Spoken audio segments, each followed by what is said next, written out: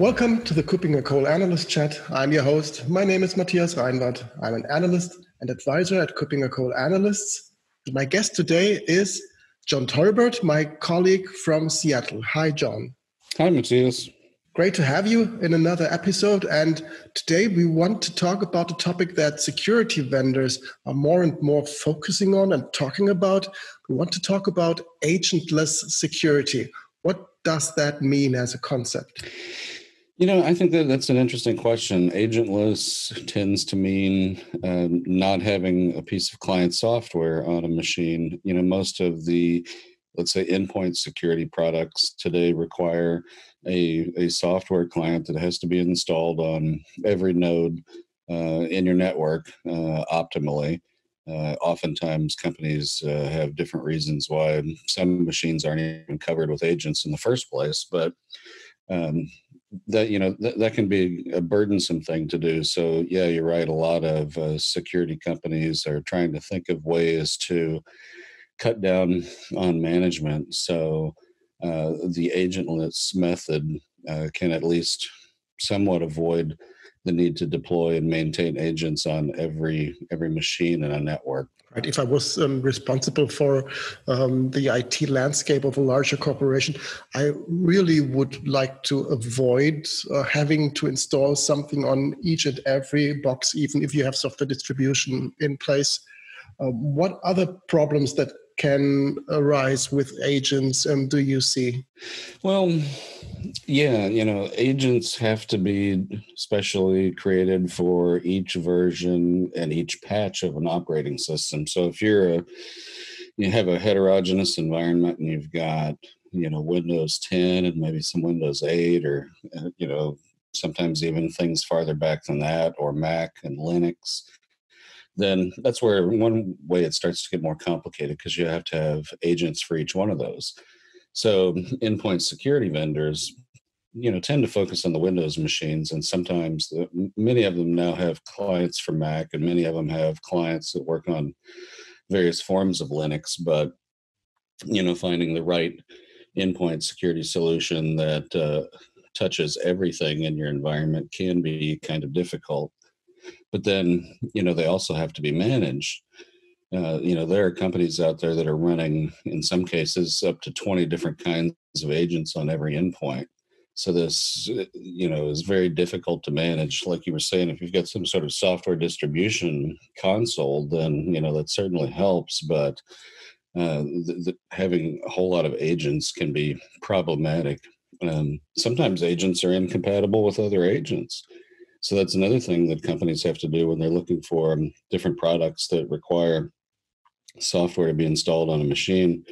They have to test to see if all the different agents they already have are compatible with a new one.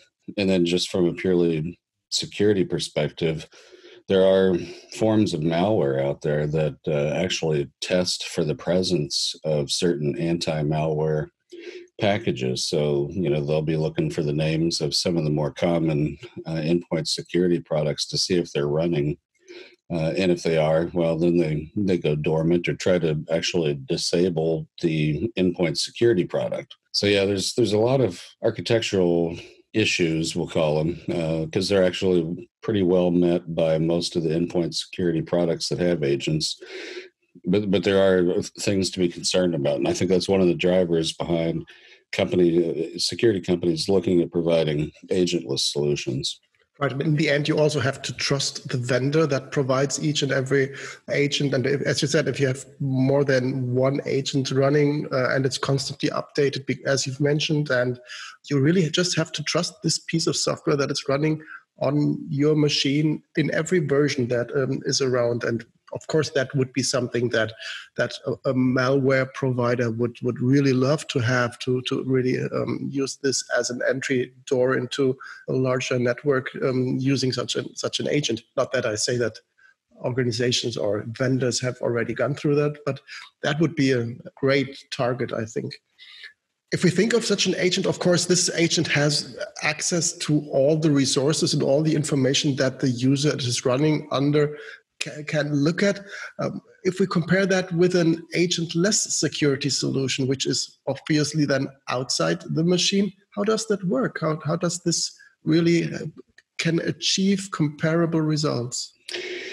Well, I don't think you get fully comparable results. I think the agentless methods are somewhat less capable in general. So yeah, you're right. One way of taking an agentless approach is to be a passive listener. So you don't install anything on a machine, but you've got other machines or other agents on your network, and you'll just simply listen to what's going by on the network and try to figure out if there's any malicious activity that way. That's one approach to agentless security. So yeah, it has some drawbacks too. Not being able to have full access to a machine and know exactly what's going on there, but sort of looking for secondary signs of malicious behavior. Then there's process injection. There are a few, this is not terribly common, but there are a few security products that will inject code into a running process on a remote machine, and put that into the address space of a particular process. The code probably comes in the form of a DLL. And then depending on what target process it gets injected into, it can sort of inherit privileges from that process, and then use that process space to sort of gather other information about what's running on the machine.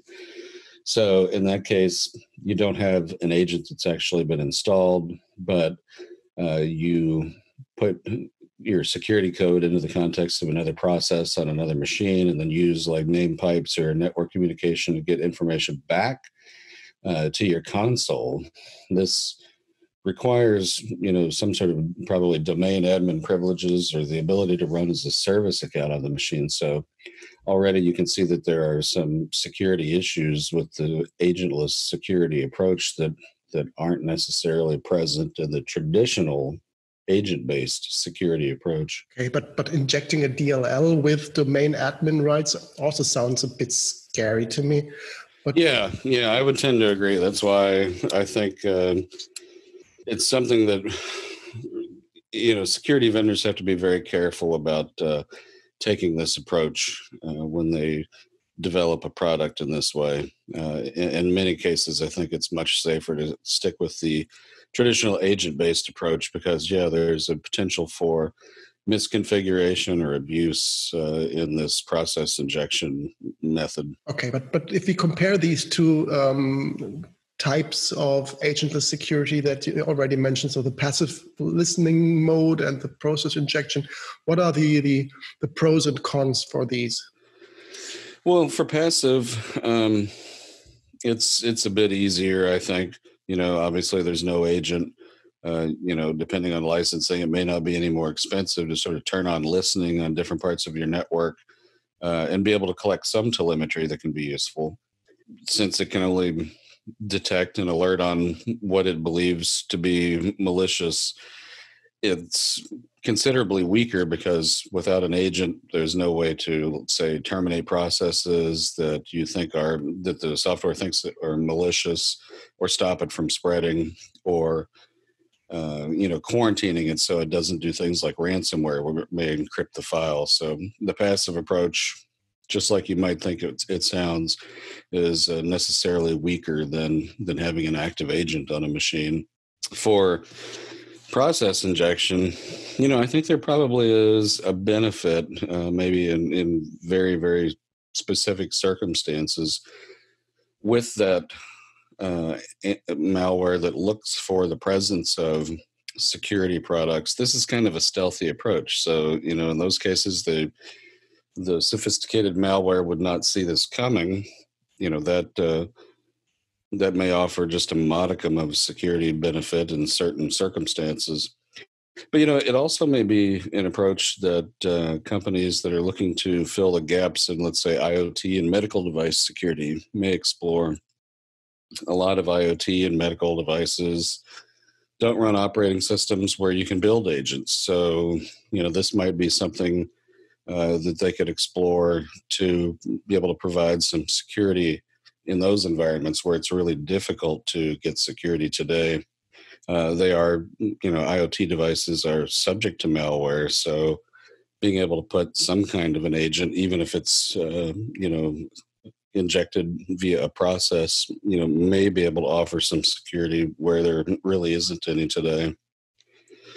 But then also, since it has to run in the context of the process into which it is injected, that may be a limitation too, just depending on what that process can do. So it kind of suffers from some of the same limitations that even passive listening does. But, again, can't really caution enough about the methodology behind agentless security. I mean, MITRE ATT&CK calls out process injection as a major means for taking over machines in different kinds of APT or cybercrime campaigns. So it's kind of a case of using a malicious technique to look for signs of malware.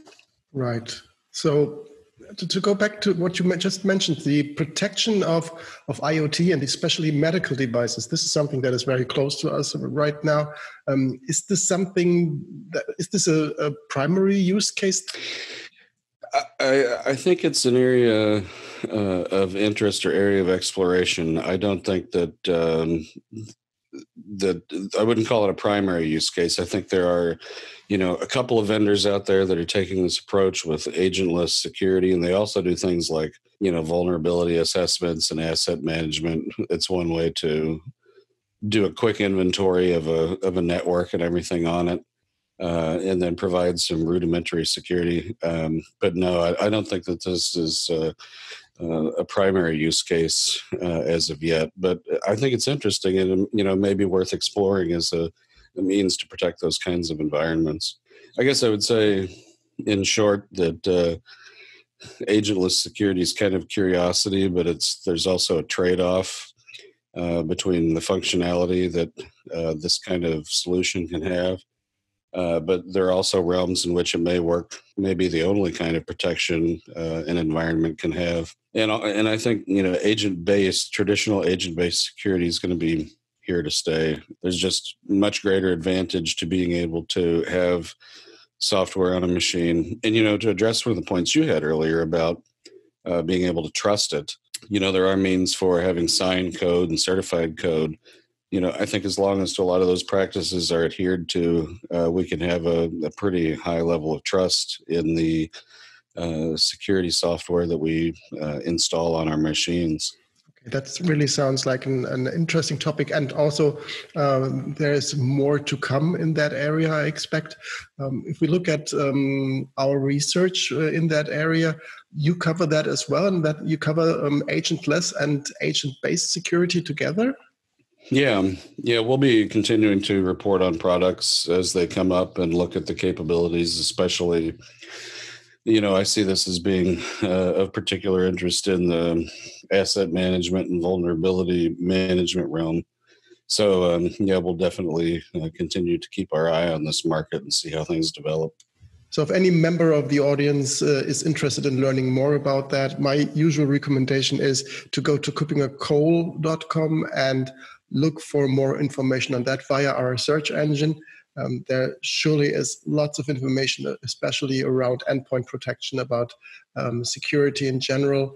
If you want to use this as well, just use the search for John Tolbert, who is our author for many of these reports.